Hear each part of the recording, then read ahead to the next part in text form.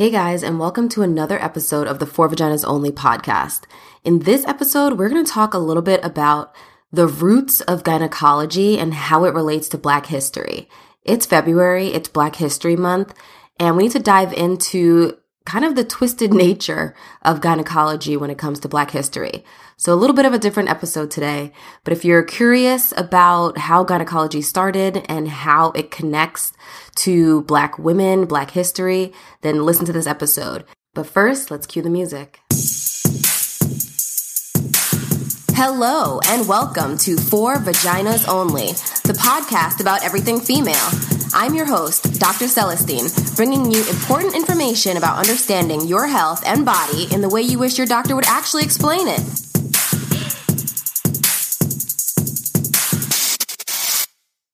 Hey guys, Dr. Celestine here, board-certified obstetrician and gynecologist who has only really in the most recent years fully understood what it means to be a Black gynecologist. It's hard to put into words. Looking into the history of gynecology, though, and how deeply rooted in slavery and misuse and abuse of Black women, it's definitely sad, but it also makes me feel empowered to be the one in the field now. You abused us for so many years to create gynecology, and now a Black woman is standing here and is a gynecologist and is working on changing the game and is working on making sure that everybody in my practice feels equal and putting information out there for the internet in order to help better the field and help close this racial inequality gap. Every little bit helps, and I'm glad to be a part of it. So yeah.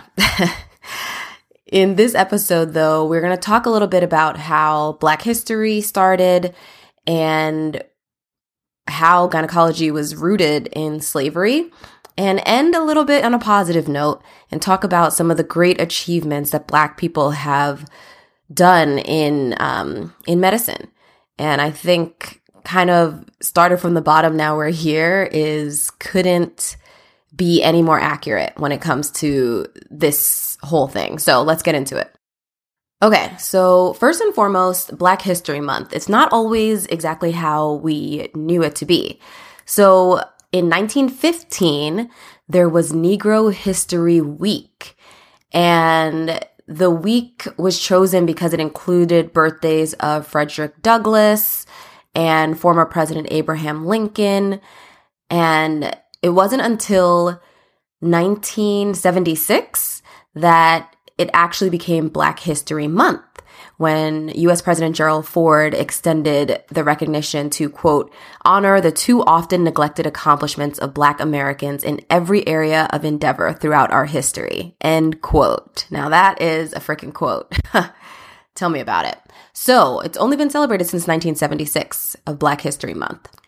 Now, gynecology, the roots of gynecology are so twisted. There was a physician, James Marion Sims, who has always been noted as the father of modern gynecology, which is insane after you hear the story. So basically, he performed crude experiments without adequate anesthesia to Black women that he bought in order to do this. And they were enslaved Black women, and he started performing surgeries on them in order to figure out certain things like repairing a fistula in one woman named Anarcha over and over and over again until he finally did it. She was pregnant, and there's questions about whether or how she got pregnant, which opened up her old fistula so that he could then try to figure out how to repair it almost purposefully, which is insane. And there's 3 women that are noted over and over that he experimented on, 3 Black enslaved women, Anarcha, Lucy, and Betsy. But there were others. Those are the ones that we know for sure by name. Those are the ones whose certain statues have been erected in their honor and things like that. But there were others that he performed these surgeries on to become this father of modern gynecology. And this was in the 1800s.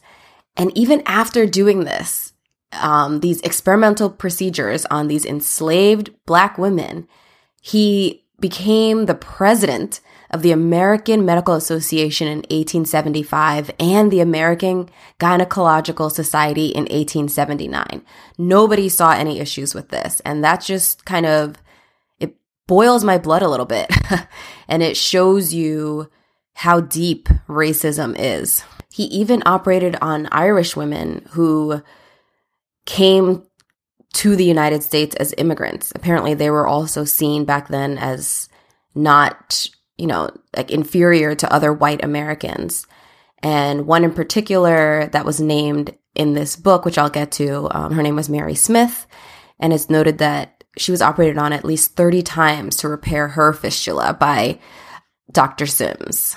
So this book, a lot of the stuff that was unveiled is in this book called Medical Bondage, Race, Gender, and the Origins of American Gynecology. It's an interesting book. I can't say I have not read it cover to cover, but some of the things that I've read from it, the excerpts that I've seen from it are just earth-shattering, shocking, sad, but also a little bit as a Black woman in America, I'm not surprised. So, I mean, I laugh. It's not funny. It's uncomfortable, but I'm not surprised. And this man went on to be on the board of, for gynecology from big name organizations, which is insane.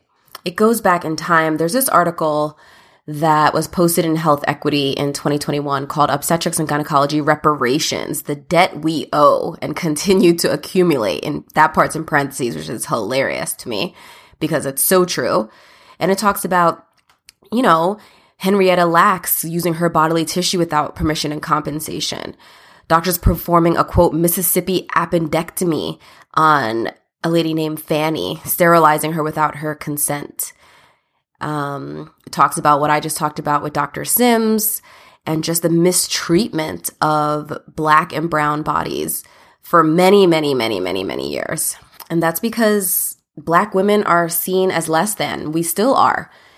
If you look at the OBGYN health outcomes today, like the article talks about, Black women in the United States are more than 3 times more likely to experience a pregnancy-related death than white women.